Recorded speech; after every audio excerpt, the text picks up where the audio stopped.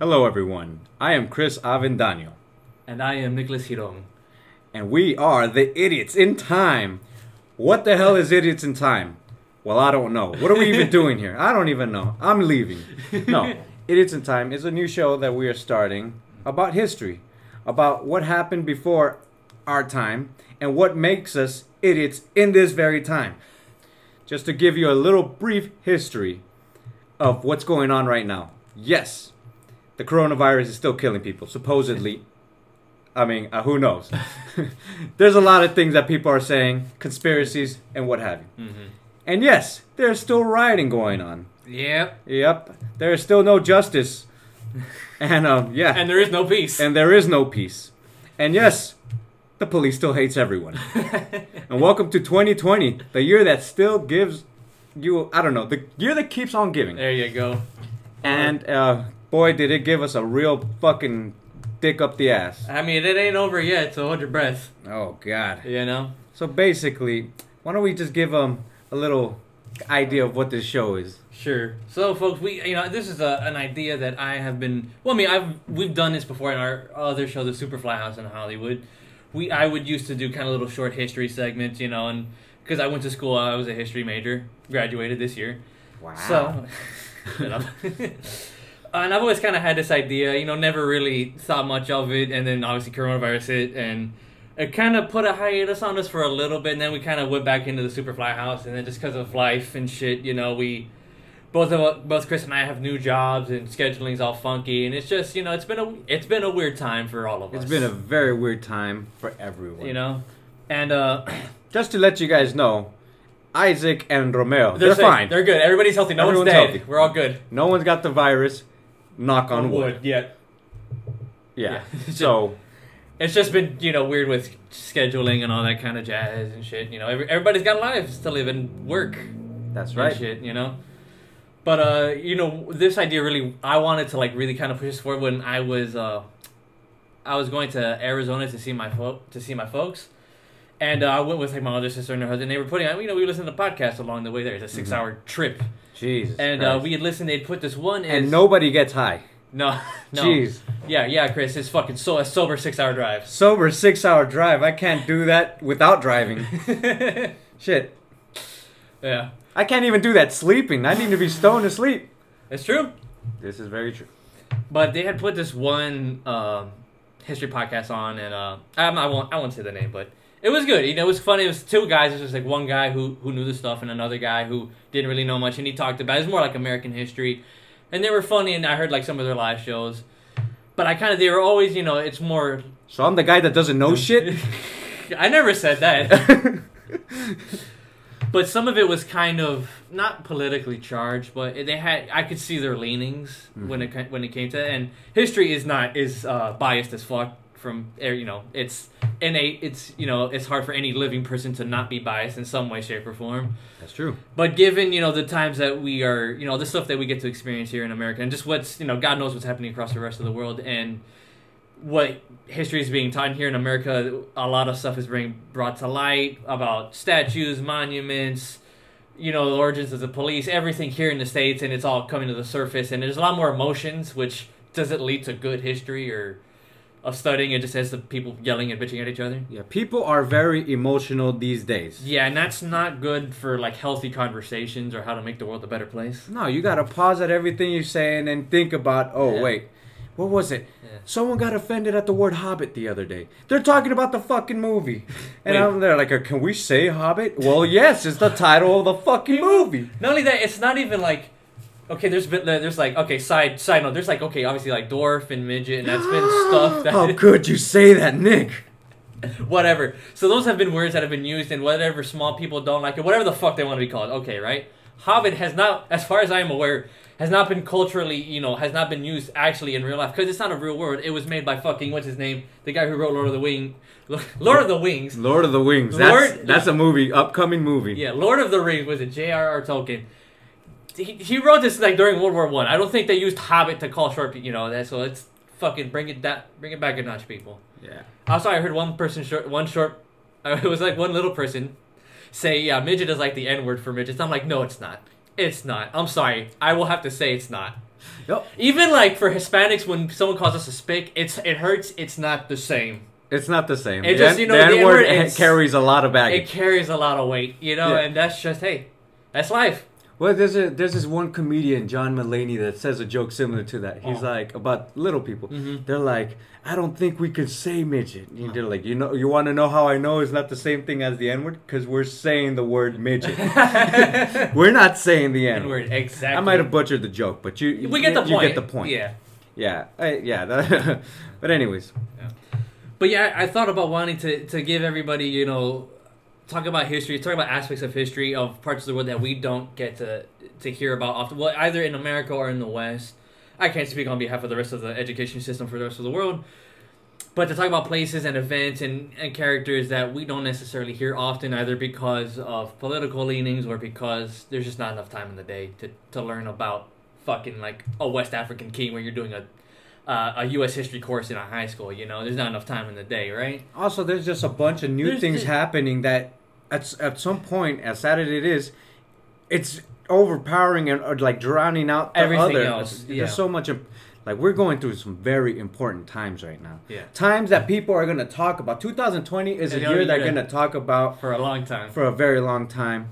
And I feel like, especially in this generation, people ain't trying to know about like King whatever from 18 whatever, It's like people are just on their phones. And they're just like, And I would like to make that... Ain't nobody opening books nowadays. Unfortunately. But I would like to make those things, these aspects of history, somewhat more enjoyable and to give you the reasons why I enjoyed history. Because I understand, if you got that shitty history teacher in school who was just listing names of dates you were bored as fuck. Dude, I've had to read papers where like I wanted to slam my head into a wall because that's how fucking boring it was. So I understand you completely when you say you don't like history. I understand 100%. But I would like to explain to you the amazing characters and the events that you're just like, holy shit, that happened, right? That's what makes it interesting. Obviously, from a lot of guys, we come from like the military aspect of like cool battles and shit like that. But there's just a lot of like really cool shit and people. You're like, that dude did that, or that person invented this, or whatever, right? Like Jim Jones. He's an important man in history. Yeah, yes, he is. Actually, I would leave it at that. Probably not the best time to say that joke. But I also thought, would be good is like to help teach you guys. I'm not a teacher, right? But to help kind of give you some information. But that's also enjoy, the edutainment, whatever the fuck they want to call it. But something that's you'll walk away. Maybe you have a few laughs with us, but at least you walk away with something, And I would like predominantly what I'm going to talk to you guys about not only today but throughout the rest of the oncoming shows is mostly medieval and ancient stuff because that's what I really like. But I'm going to do more modern and definitely I'm going to talk about history of aspects of music because we're both huge music buffs here. Well, of course, and I'm only here to contradict and make him look like an ass, and to pick his brain here and there. That's why I love you, Chris. Alrighty. Yeah. So, what's the subject for today? Well, for today, I'm picking something that it was like the last big paper that I wrote on in school, and it was a lot of. It was a lot of researching, and it was like I was fortunate enough to get a bunch of books right before the library and all the shit closed down because of the virus. But I'm going to talk to you guys about a subject that isn't discussed often in the Western world, and that would be ancient Hungarians, and which their actual names they call themselves Magyars. Some what? Magyars. Magyars. Magyar. And so I will Sounds offensive. I'm just going to say that. That's what they call themselves. Oof. But I will be switching interchangeably between Hungarian and Magyar, saying it's the same thing. Now, this isn't talked about in the West because this is all the way in Eastern Europe. And for people who don't know where Hungary is, it's Eastern Europe. It's close to Romania, Transylvania, right, close to Slovakia and to Russia and the Ukraine. So it's all right there. It's a very... Smack dab right in the middle. Smack right, yeah. And it's a very difficult... For everyone who's ever heard... Or maybe you probably haven't. It's one of the world's most difficult languages to learn. Oh, yeah. Yeah, it sounds like they're regurgitating half the time. Honestly, yeah. It's not a pretty language. Thank you.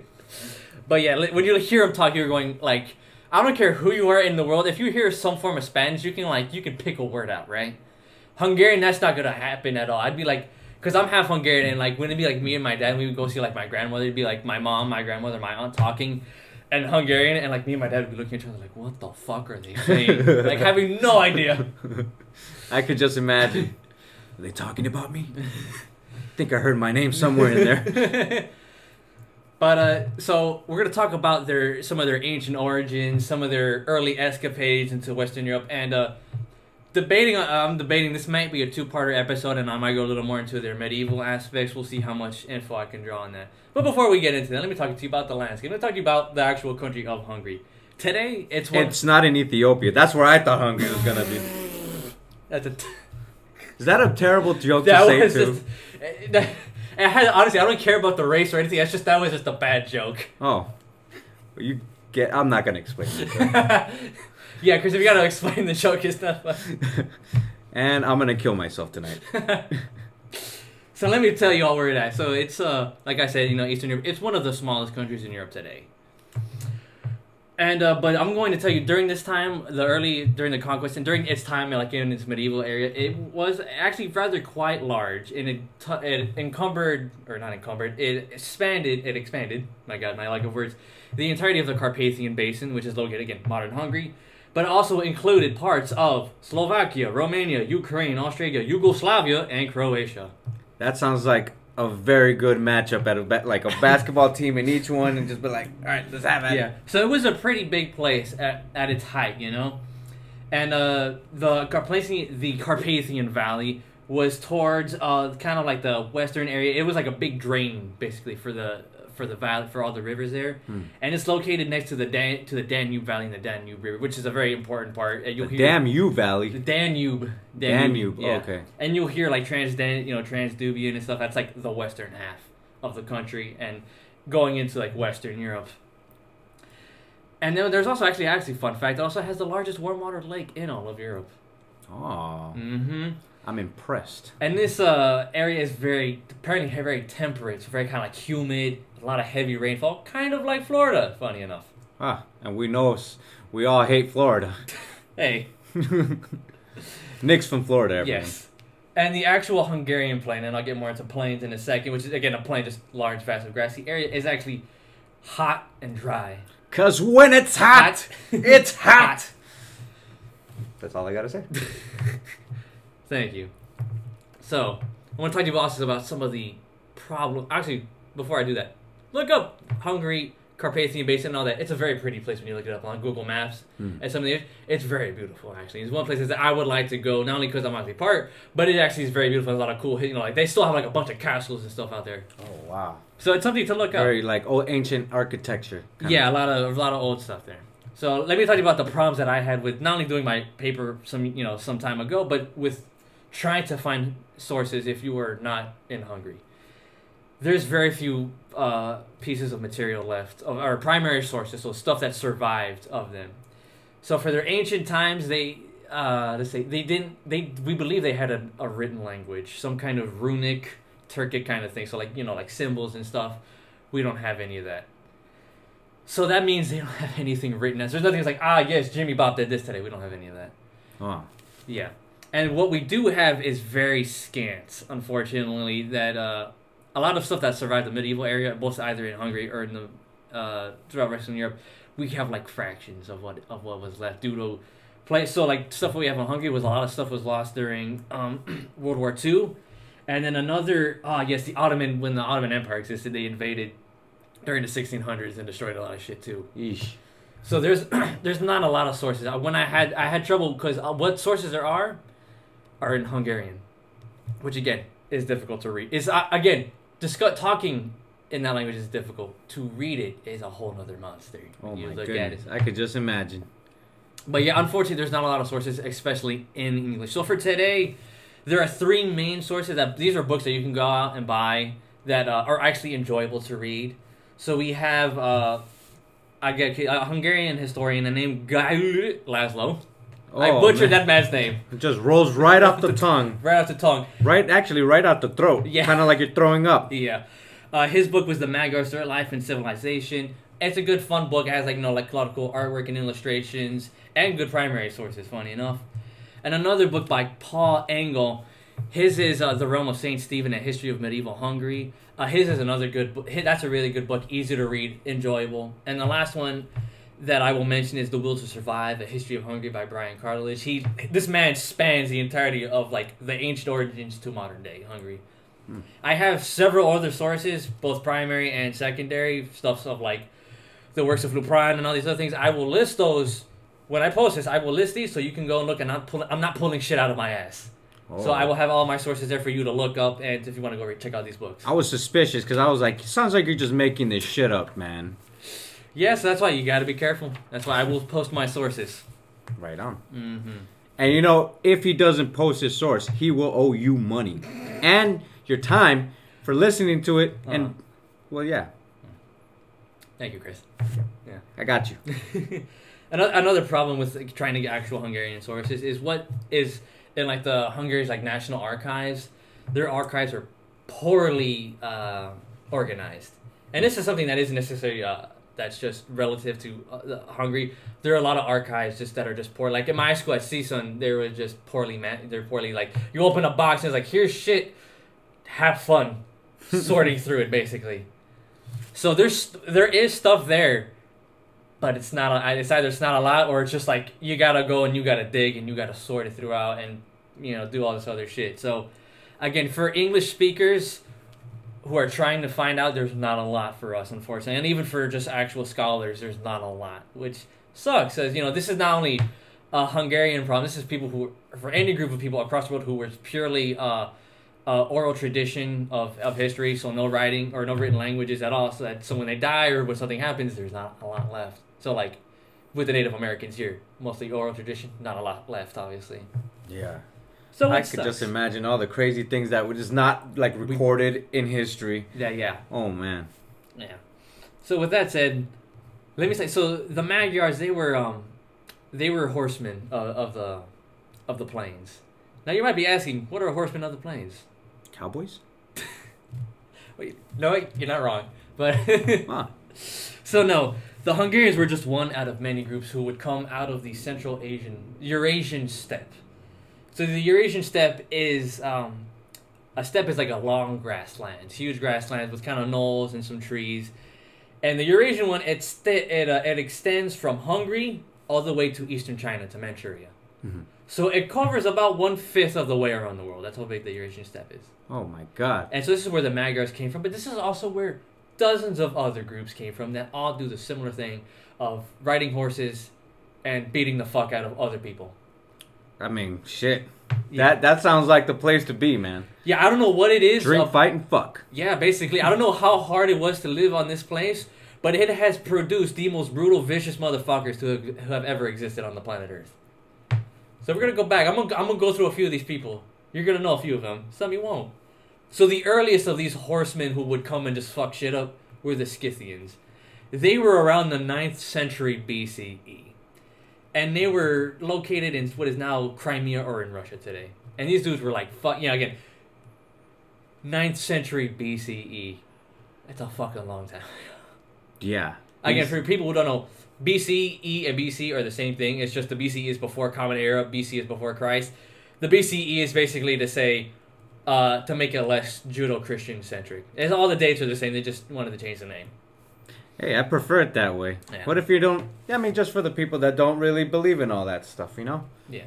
But yeah, the Scythians, they were a Turkic group, I think, somewhere from Iran, or that area. And these were a group, rode in on horses and just fucked shit up around the world, man. Another group... Kicking ass and taking fucking names, man. All the way to the east, we have the Xiongnu, who were around during the... Zhang who? Bagunts. They were around during the 3rd century BCE, and they ruled over Central Asia for 500 years. Oh. Yeah, and they were neighbors, obviously, to the Chinese Empire, and I forget which dynasty.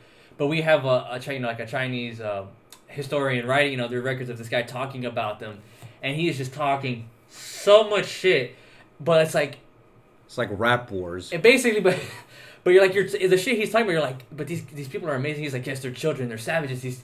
Once they pop out of the lady, they're taught how to ride horses and hunt. And I'm like, you're telling me this kid at fucking 2 years old is riding a horse and hunting with a bow and arrow? That kid's fucking amazing. I was a dumbass at 2 years old. Yeah, I was. Yeah, that's pretty fucking impressive. But let me ask you this: is it a miniature horse? Because a little baby on a big fucking horse, I don't buy it. It probably was like a pony or something. Okay. Yeah. We'll call it a pony. Yeah. No. Now another group that I'm pretty sure everybody is gonna know is the Huns, or Attila and the Huns. The Huns. Now they were a short-lived empire that dissolved right after Attila died, but after he died, it was not a good time because it fractured. Like it's basically his sons, and then everybody was just like, "Oh, Dad's dead.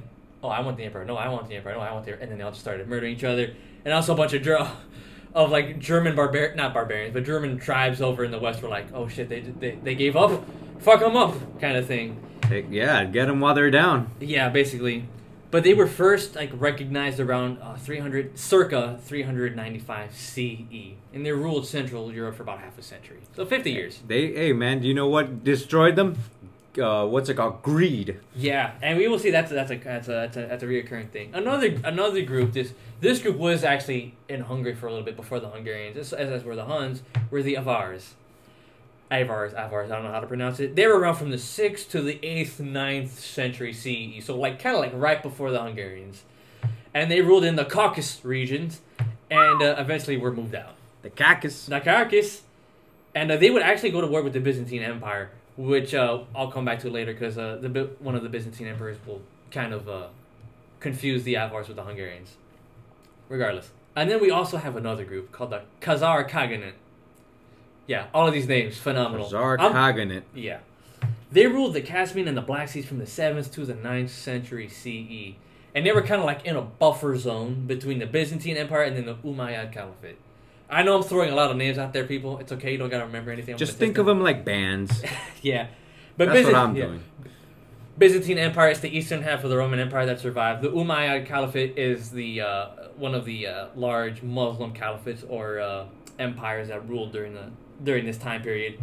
And these guys, funny enough, while they were horsemen, they were also very good businessmen, and they controlled trade routes between Europe and the Middle East. They were a little more peaceful in a sense and were smart. And then lastly, everybody's got to know the Mongolian Empire. Ooh. You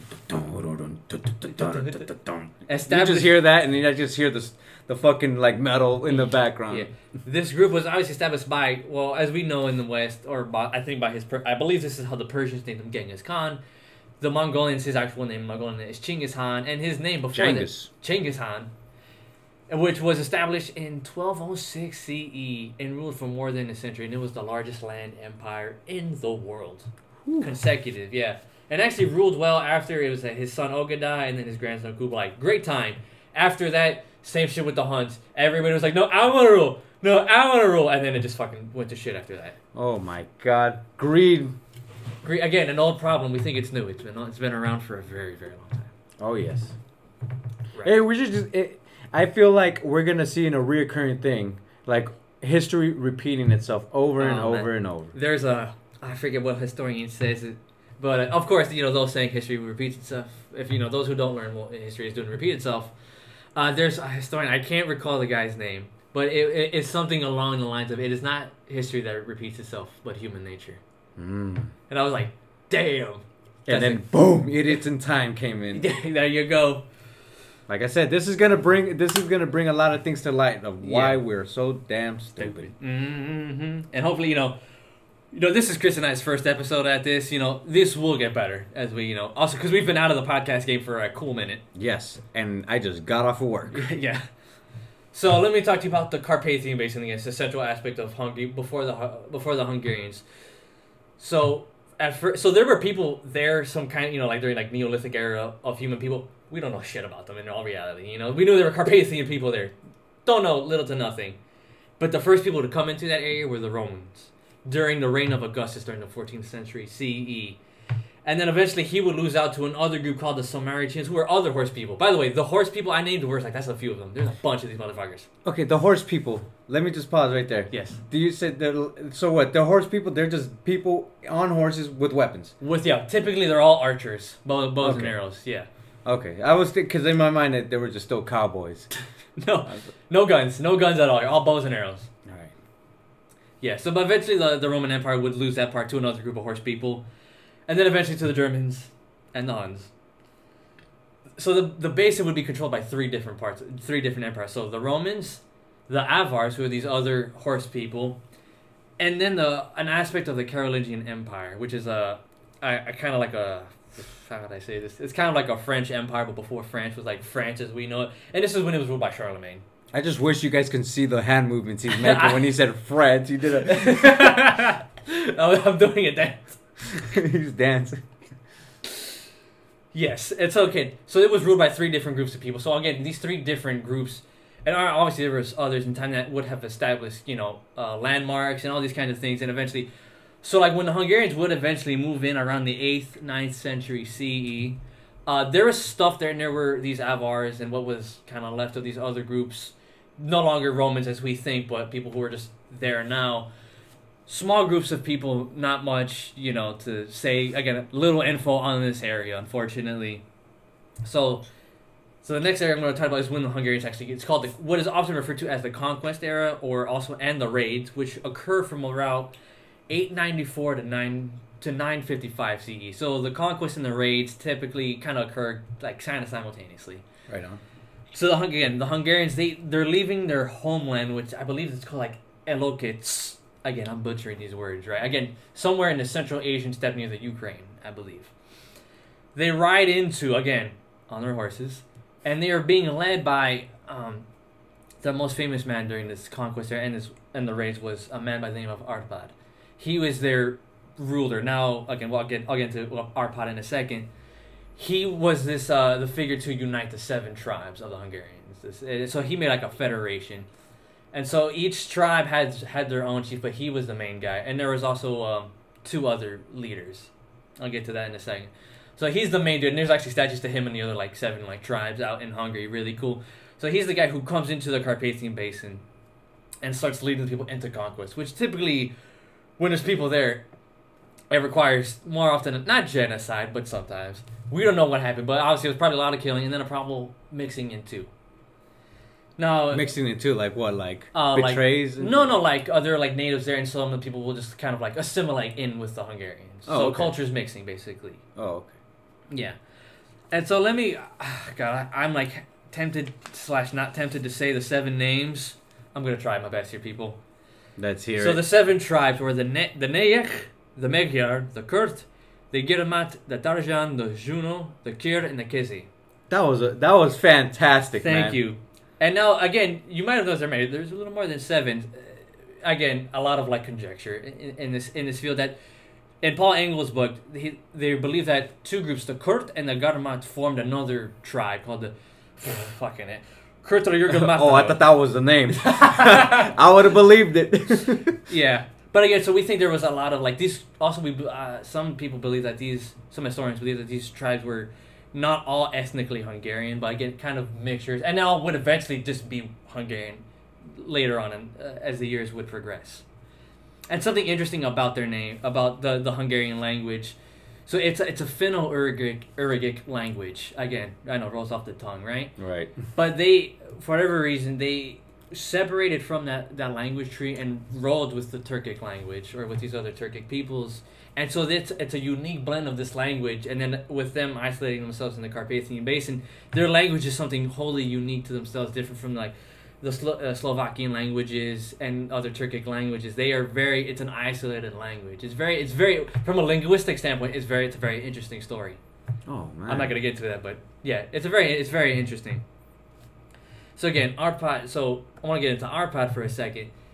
There are no historical records of this man, not only from Hungarians or from other outside sources, which is how a lot of the information that we have of not only of this time period of the conquest and the raids, it comes to us from other sources, from non-Hungarians, from Byzantine emperors, and also Muslim travelers, funny enough. A famous one, I don't remember if I have his name.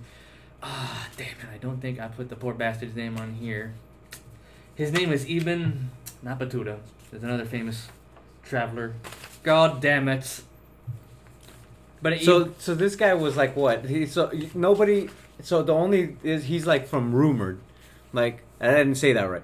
He's a rumor or something. He more mythological in a sense, I would say. It's we don't know he existed. No other outside sources said, yes, the Byzantine emperor met with Arpad the Great.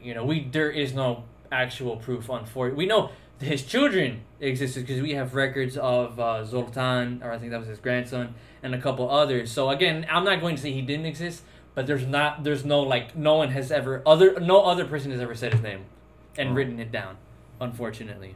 That's wild. Yeah. So he might not even be true. He might not even be true. Yeah. So Arpad was the great ruler, but he's not the only ruler. So the way the Magyars ruled during this time was there was 3 leaders in a sense. So you had 2 kind of like kings, or I'll say kings, right? You had the main one, we'll say it was Arpad. Then you had like kind of like the other king who was a little underneath him, and then there was a third guy who was like underneath them. It's kind of like it's like 2 presidents and a vice president, I would say. But the main guy always having like the higher say. And then each tribe had their own chief as well. So, as a little side story. But again, so he is, again, supposedly the guy who would lead them into this era of conquering quite a bit of land and fucking up a lot of people. Hell yeah. Yeah. So there's, let me see here. And they were brutal back then, too. Oh, yeah. Well, we'll get to that, yeah. So, yeah, so they start going into the basin, right, and taking that. And then they start moving outside. And some of the first places they defeated were the Moravians and the Bulgarians. And they were badass, too, weren't they, at some point? Probably. Again, I don't know in particular, but you had to, like, as warriors, you had to be good. If not, you got your ass your shit pushed in. But, these victories, as they slowly started spreading out, would start to conquer more and more into places like Transylvania and things like that, right? And let me see. So eventually they would come across Byzantine and Frankish kingdom. The Byzantine Empire, but the Frankish kingdoms there. And they would, the Hungarians were kind of like mercenaries at this time, too. So while they're conquering and like raiding other places, they're also guns for hire, we'll say. So, like, especially when the Carolingian Empire dissolved, it's a Game of Thrones, a bunch of people fighting for power and whatnot, right? And this is happening across of Europe. And so, what best to do than call the dude to, their job is to fuck shit up. Yeah. Sorry, guys, it's just... it was an ambulance. No, that's the ice cream truck. That was the ice cream truck? That sounded like an ambulance. I don't hear it now. Oh, maybe it was an ambulance. But anyway, so let me try to get back on track here. So again, yeah, guns for hire. And these guys were, during their raids, they were, in Paul Engel's book, modern historians are claiming they were more brutal than Vikings. Because, the Vikings, they eventually obviously would come, ransack a monastery, whatever, kill a lot of people, take women and children as slavery and whatnot. Hungarians, they would do that, but not all the time. They would let's say they come into like a small little hamlet or a village, right? That village would cease to exist the following day or two. Damn. Like, not like you would come back like, hey, didn't there used to be like a village here? There's fucking nothing left. They killed everybody. Just says we were. Never mind. What? No, I just think of like something. Blah blah blah was just here. Yeah, basically, yeah. That's how you knew they were there when there's nothing left. Damn. They were brutal. They were again similar to like the Mongolians and the Huns, horseback riders with bows and arrows. They were very brutal in their raids throughout Europe. And then again, they would make deals too, kind of like the mafia. You don't want us to fuck you up, pay us a fee, kind of thing. And they made a deal with a Frankish king by the name of Arnulf. Don't fuck me up and I'll pay you, right? Cool, basically. Also known as Big Tony. Yeah, yeah. So Arnulf and the Hungarians actually had an alliance with him, as other people did, up until 899. That's when he died. And then his son, I don't know why I said song. His son, by the name of Louis IV, also known as Louis the Child. Not a good name or nickname. So he was the king of Bavaria. The Hungarians go to him and was like, hey, we'd like, you got to keep the deal that we had with your father. And he said no. Bad choice. That fucking child. Why'd they call him the child? I don't know why he called him the child. I think not because of his youth. I could be wrong. I didn't look into this. I don't think it was because of his youth. I think it's because he was probably a little stupid. Oh, the child. Or immature, we'll say. Regardless, he said... A little blue. Blue or green? A little green. There you go. Okay. A little gray. Whatever the fuck you want. A little green, yeah. But anyway, Little retarded. Chris, we're a PC podcast. Oh, sorry. Won't happen again. No, I'm kidding. But anyway, he says no, and the Hungarians say, okay. And so for the next 50 years, they decide to fuck up the rest of Europe. And so they will raid Central and Western Europe. So they'll go Central, Southern, and Western Europe. So let me talk to you about some of the places that they invaded. They invaded aspects of Italy, France, Germany. And when I say Germany at this time, it's not the modern day Germany. It's like an area that includes German states. It's not modern day Germany. Not even modern Germany is very young. But by Germany, I mean Bavaria, Swabia, Saxony. They invaded Spain, Burgundy, which is part of France now, Lombardy, which is northern Italy, and Constantinople. It's a lot of places. Constantinople. Yeah. There was Christian... Again, 50 years of them just... Again, before I continue, I'm getting ahead of myself, so I'm sorry. I want you to imagine, you're on a horseback. You have to get from fucking Russia, roughly, you know, I'll just say it, from Russia to Spain. I want you to think of that horse ride. I want you to think about that fucking poor horse. Fuck the guy on top of it killing everyone. That poor horse is going, well, here we go again. Yeah. But think about it. Think like if you gotta take a 6-hour flight or a drive and you get out and you're tired, you got jet lag, you're like, fuck. Now imagine you gotta do that and then murder people on top of that. Or fight other armies. And then again, the horse. And then the horse. And now, funny enough, the Hungarians, they were very smart. They typically would bring 3 horses. Each individual would bring 3 horses in the military. So they could switch off for these long rides. So when one horse got tired, he switched off to another. And also a great part is that makes it look like that your army is much bigger when you see them coming over the mountain. And instead of maybe, 10,000, it's like 30,000. So where would they leave that horse to rest? I think it would just kind of trail back further. It'd be like in the back of the formation, I think. Dang. Yeah. That's smart. Horses, the horses in history, that would be a thing, man. Imagine just the great horse. Great stories that if only they could tell. Yep, he sat on my back, and then after that, we kicked ass, took names, and raised hell, and went home. And I always had a good meal. And then, there's the other one that just snapped their legs and just get, well, I guess they didn't have guns back then and get decapitated. I mean, hey, you still get shot with an arrow. That sounds terrible. Yeah, but yeah, horses have been extremely important in human history, especially for like the Mongolians. Actually, in their culture, the horses are very, very much so important. I bet you people have more horses they fit in houses. Instead, they had to kind of get dogs, the lesser than horse. Yeah. But so these raids were brutal, man. They no holds barred. These guys were they were thirsty for blood. Oof. And there was so bad. There was Christian liturgy created just for the Hungarians. Really? Which is fucking metal as fuck. I'm going to quote. This is from Christian liturgy. When quote, you say that, that's like what, the Bible? Yeah, not the Bible, but like a priest would write them out, and that would be like part of like daily prayer when you're in fucking Germany, basically. Okay. So I will quote and such: "Oh, save and deliver us, thine unworthy servants, from the arrows of the Hungarians." End quote. Woo! Yeah, that's a guitar solo right there in the end. Yeah, and I got a few other quotes that maybe I'll pepper them in or whatever, but there's one that I'll just throw in here from a man by the name of Lupran, who was a Christian priest.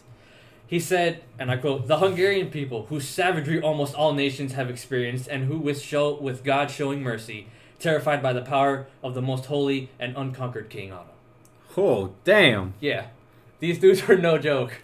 Hungarians. Yeah. So also, by the way, the Hungarians at this time were pagan or polytheistic. They had believed in multiple gods. And so they were raiding Christians. So obviously that was a not conflict of interest, but it fueled the fire of Christians not liking pagan tradition. Oh yeah. So yeah, there's a lot of like these unworthy swine came and it's fucking crazy. Man, they must have been like fucking subhuman or something. With the Hungarians? No, they weren't they were people, but it's just that was part of their And weren't culture. people smaller back then? Holy shit. So that's I believe that to be a common misconception. It depends on where and when you lived, and obviously your diet. So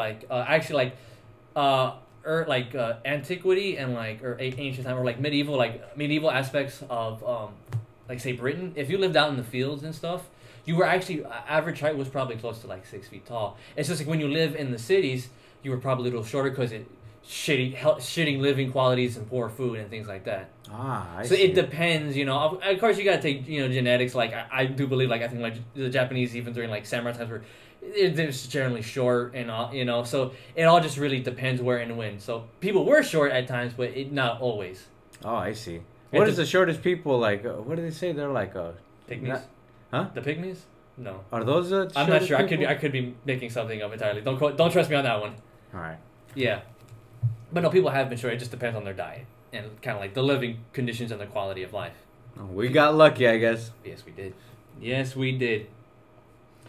But yeah, so these guys would raid for fucking 50 years of life, and within these 50 years again, they were expanding out their nation, or not what we consider a nation at the time. It was just kind of the area in which they lived in.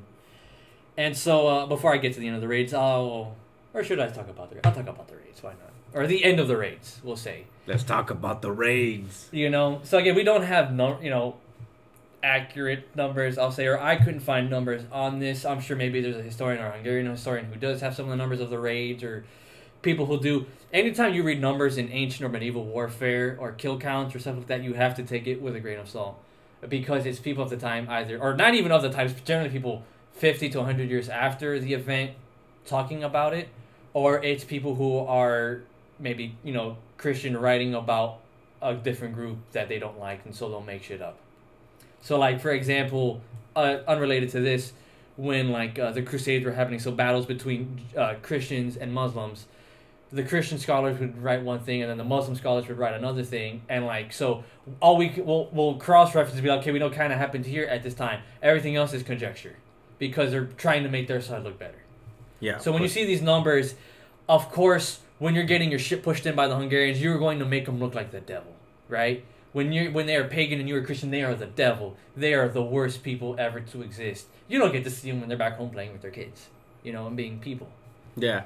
I mean, did that even happen? Yes, it did. Oh man, they're play with. They're all right. I could just imagine what playing is for them. It's probably just poking at a dead enemy or something. Or learning him. I'm going to teach you today how to decapitate somebody. Yeah, but yeah. So the numbers of either when it comes to military stuff or kill counts, it's always what the actual primary sources say. It's always take it with a grain of salt, and then you got to go with what the historians are saying, and just kind of, it's not set in stone, we'll say, right? So I can't give you any numbers, but what I can give you is typically how these raids were brought to an end, and this was in 955. By one of the German kings, by the man named now known as Otto the Great. Otto. Yeah, and he would. I just think of the Simpsons. Otto. Yeah. That's all I can think. That's all I'm gonna think about when I hear Otto now. Yeah, Otto was quite the king. He was able to actually unite the different dukedoms and kingdoms of the German nations, which helped would be a great benefit in helping them push back the Hungarians. So by this point, the Hungarians had already been doing their shit for 50 years. So people had gone wise to how they fought, their battles. They knew you can't have if you fought them on open plains and open fields, you were fucked. That was their bread and butter. So you had to you had to bring them into a place that you needed to fight them. Now, unfortunately, the way this battle happens, we don't know. Again, there's no primary sources or a lot of stuff that says this is how it unfurled and whatnot. We have two people who wrote it, Lupran and then another historian or another priest. I'm sorry, monk. I don't remember his name. Neither of them actually talk about the battle. So that's crazy. So how do we? We know it happened. How do we know it happened? I don't want to sound like that. We know the aftermath. Basically, we know that Otto was victorious, and that the Hungarians lost. It's just how that happened. We don't really know. So this battle is known as the Battle of Lechfield. It happened in 955, and I believe it was either it July? Yeah, sometime in July it happened. And they think it was either like no, not even, some say it's a 3-day battle, some think it was a 1-day battle. Again, it's unfortunately don't really know. But it was this battle that would push the Hungarian back and stop their rage from happening. Again, there's theories on how Otto beat them, either bringing them into the forest, or the Hungarians were at this time where they were comfortable where they were, so they weren't as fierce in their attack. We have no fucking idea. But their defeats would put a stop to the raids. So after 955, there'd be a raid or two here and there, but nothing significant after that. Which is, I'll get to that later. As to how that changes it. But let me talk to you a little bit about their lives, their actual, like, when they weren't outside fucking shit up left and right here. So the Magyars, they weren't an entirely nomadic group of people, as some people, like riding horses, going with the flow of the seasons, right? They weren't entirely that. They actually were sedentary and would make places to stay and like settle down, basically. So they would have, we have archaeological evidence of them having ditches or permanent housing around like a defensive perimeter, and the high end people lived in what are called yurts, which are basically fancy tents. The yurts? Yurts. Oh, okay. It's a big fancy people tent. use that to, like, the yurts? Yeah, don't the people use that for, like, fishing and stuff nowadays? They still have them. I know, man. Yeah, people still use them today. It's like a really big, cool tent, basically, right? And the yurts themselves, they belong to the high-ranking folks of society. That's crazy to think about. That the fucking highest person in society was living in a fucking tent. It was a nice tent. And now, it was a nice tent, but now the lowest people in our society are the ones living in tents. Yeah, and we find that they actually had like fireplaces and stoves in there. We have no idea what they made in it, but we know that they had like stuff to cook and to eat. Again, these were human beings. I mean, yeah, human beings, but from the history from what it sounds like, they're probably eating people. I mean, think about it. They're killing so many people. Yeah. Let's just take a couple of them. No. As far as we're aware, there's no sources of cannibalism. Yeah. But again, these people, they were farmers and whatnot, so they cultivated stuff like wheat, rye, millet, and grapes. They had swine and poultry, horses, cattle, stuff like that. They were people who just, this is where we're going to settle down kind of thing, right? Right. And there we go. That's the guy. So there's, again, another side note. There were a lot of Muslim travelers during this time who were going around the world and just documenting the world around them. This was actually a golden era of Islam at the time, of sciences and mathematics and religion. It was fucking amazing. And so there was a lot of guys who went around, and like there was another guy who went to like Sweden, or I forget where, somewhere to one of the Nordic countries and met the Vikings. There's a famous man named Ibn Battuta who traveled the world and wrote his travels down. But this man, Ibn Rushd, is one of the guys who we have our sources from the Hungarians. And he wrote, again, to further hone in that they possess leather tents, they travel together in search of herbage and abundant pasturage. They have many cultivated fields. So again, showing that they were both nomadic, but also would sit down and we're going to make a garden, we're going to have places to stay. Which is, again, kind of changes the way people would see a group like this, or similar like Mongolians or whomever, right? Also, a fun fact, Magyars practiced falconry, similarly to Mongolians and other groups. And it was used for hunting, mainly. So now, to the Magyars religion, they were, again, like I said, polytheistic, so they had more than one god or spirit, depending on how you want to phrase it. They were shamanistic, or as they called themselves, tautos, which are cunning folk. Those were the priests.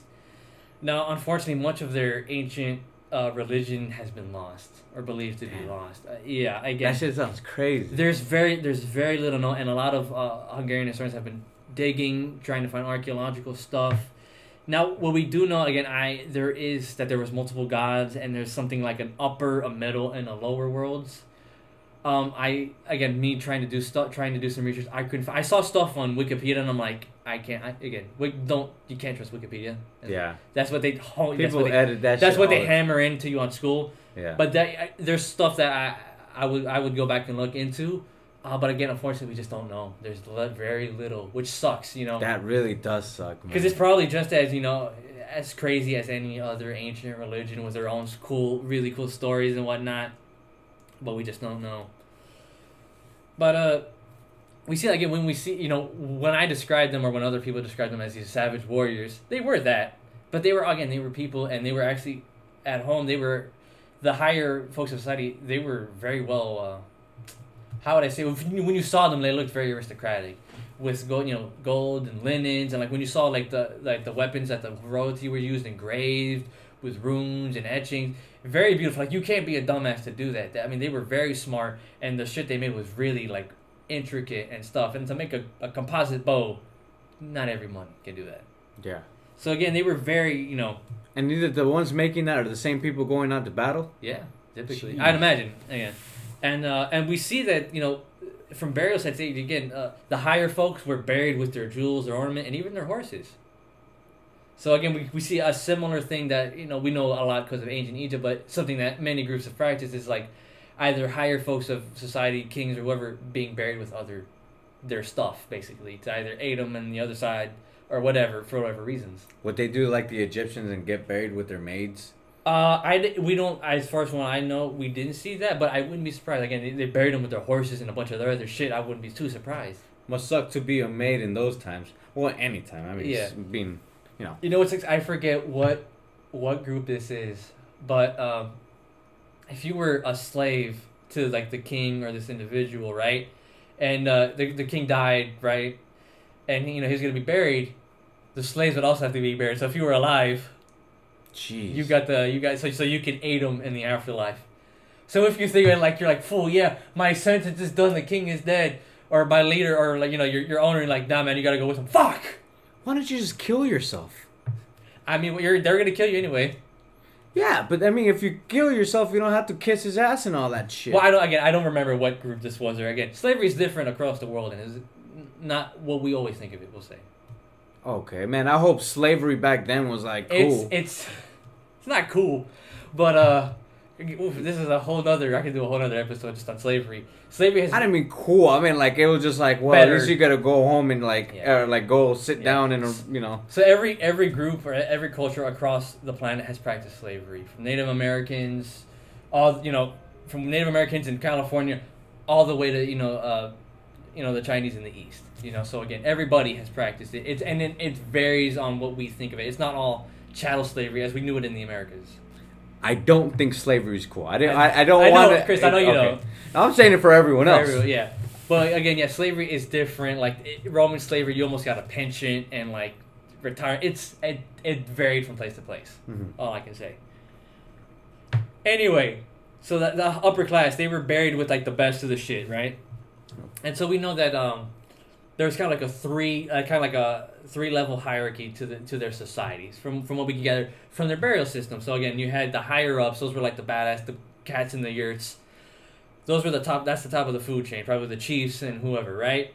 Then you had the middle class, which I air quotes, which were the warriors, right? The dudes going out in the battle, who they were grouped in like smaller kind of burial groups with a couple guys, and then lastly you had what is in a sense the peasantry, the poor folks who were cultivating. Those are the guys who were cultivating the fields that are buried in like groups of like 100 and some shit, basically. Yeah. And so that's kind of how we know. Okay, we know there was some kind the basic system of how they structured society. Again, unfortunately, we don't. It sucks because we don't know what their day-to-day life was, which would open to see how much more of people that they were. Which sucks, but is what it is. It is what it is. Hey, but you know what? Mm-hmm. I'm so glad that those people ain't around no more. Yeah, it would. Yeah, it was definitely quite. Make ISIS look like a bunch of. And that was just one group of people, man. There's people before them, people after them. That warfare during that time was harsh. Oh yeah, it was. Especially because you don't just get shot, you get fucking stabbed and you gotta bleed out. Everyone there is either gotta bleed out or get like fucking chopped up because they got like I guess stabbed too because of the fucking bows. Mm-hmm. Yeah, it sucks. But I find one of the many things that's interesting is that we see that throughout history we see not only the Magyars but the Avars, the Huns, and all these different people being and the Scythians being their names being thrown back and forth. Because of the other people who don't know, like Ibn Rushd and like the Leo VI of the Byzantine Empire, when he talks about the Magyars, because he meets them and tries to make a deal with them, he talks about them, and he basically uses word for word of another historical source of the Avars, people who were there about 100 years prior to them. So we see all these people were very similar in their ways.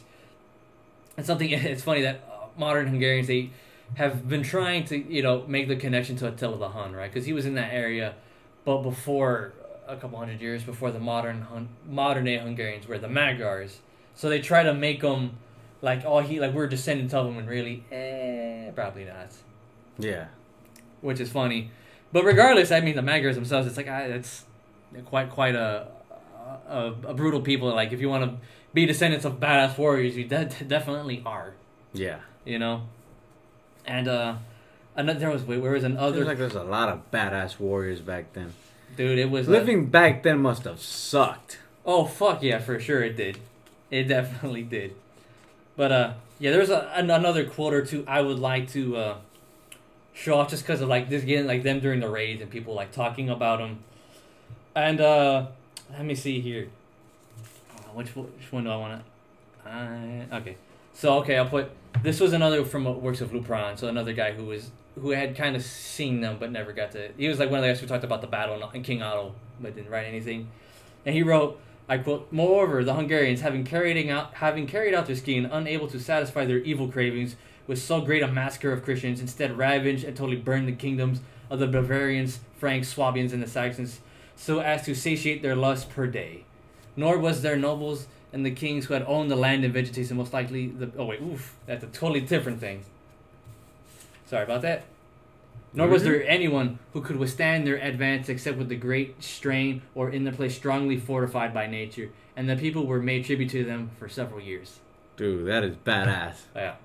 Again, and it's funny, I remember when my professor asked me, like, why didn't I think Hungarians or the Magyars weren't as readily talked about as, like, the Vikings, and I kind of gave an answer that, we don't see it in pop culture, but having like thought about it afterwards, it's something where it's like, because it's the Western, the Western world took over the rest of the world after, right? So we got their history. So we got Britons and France's, and the Vikings had arguably much more of an impact than the Magyars did. Unfortunately, but this is something like they rode across the entirety of the European continent to fuck shit up in like Spain, and they made it to the Atlantic Ocean.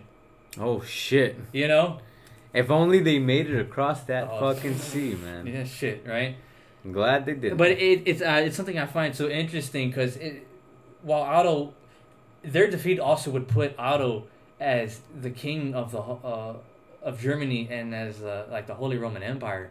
This would catapult him into like, I saved Christendom from the pagan Magyars, and so that again, that's another big thing that changed the world to this day. Mm-hmm. Which is, I find like, why don't we talk about that? That's fucking nuts. That these dudes, we'll talk about the Mongolians for days, and that's not, of course, they were fucking nuts and changed the world again. But this is just one of the many groups that we see that isn't talked about as much, or should, I believe should be at least mentioned a hair more. But again, I'm biased in that respect, So again, I'm thinking, given that we've been going in at about an hour or so, we're probably going to do a two-parter, hopefully. I'm going to hopefully bring you guys their medieval aspects, so when they cross over and become Christians themselves, and actually make the nation of Hungary as like an actual nation, is what we think about it, and some of the stuff that happens there, and some other players that are Hungarian in association that are kind of famous. And we'll see. Oh shit! Well, that's the first episode. Any questions, Chris? Yes. Yeah. Plenty of questions. Go, lay it on me.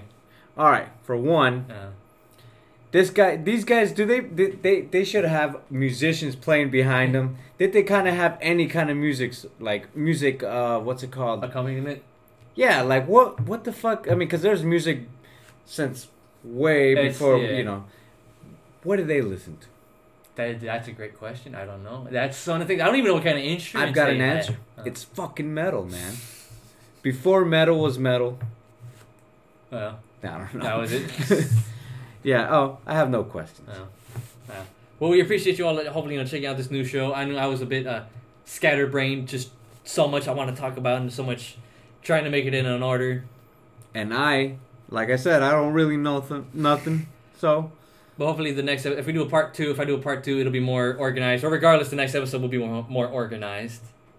yes, definitely. Well, Yeah. thank you for listening in. If you did, Yeah. and if you didn't, well, whatever. Yeah.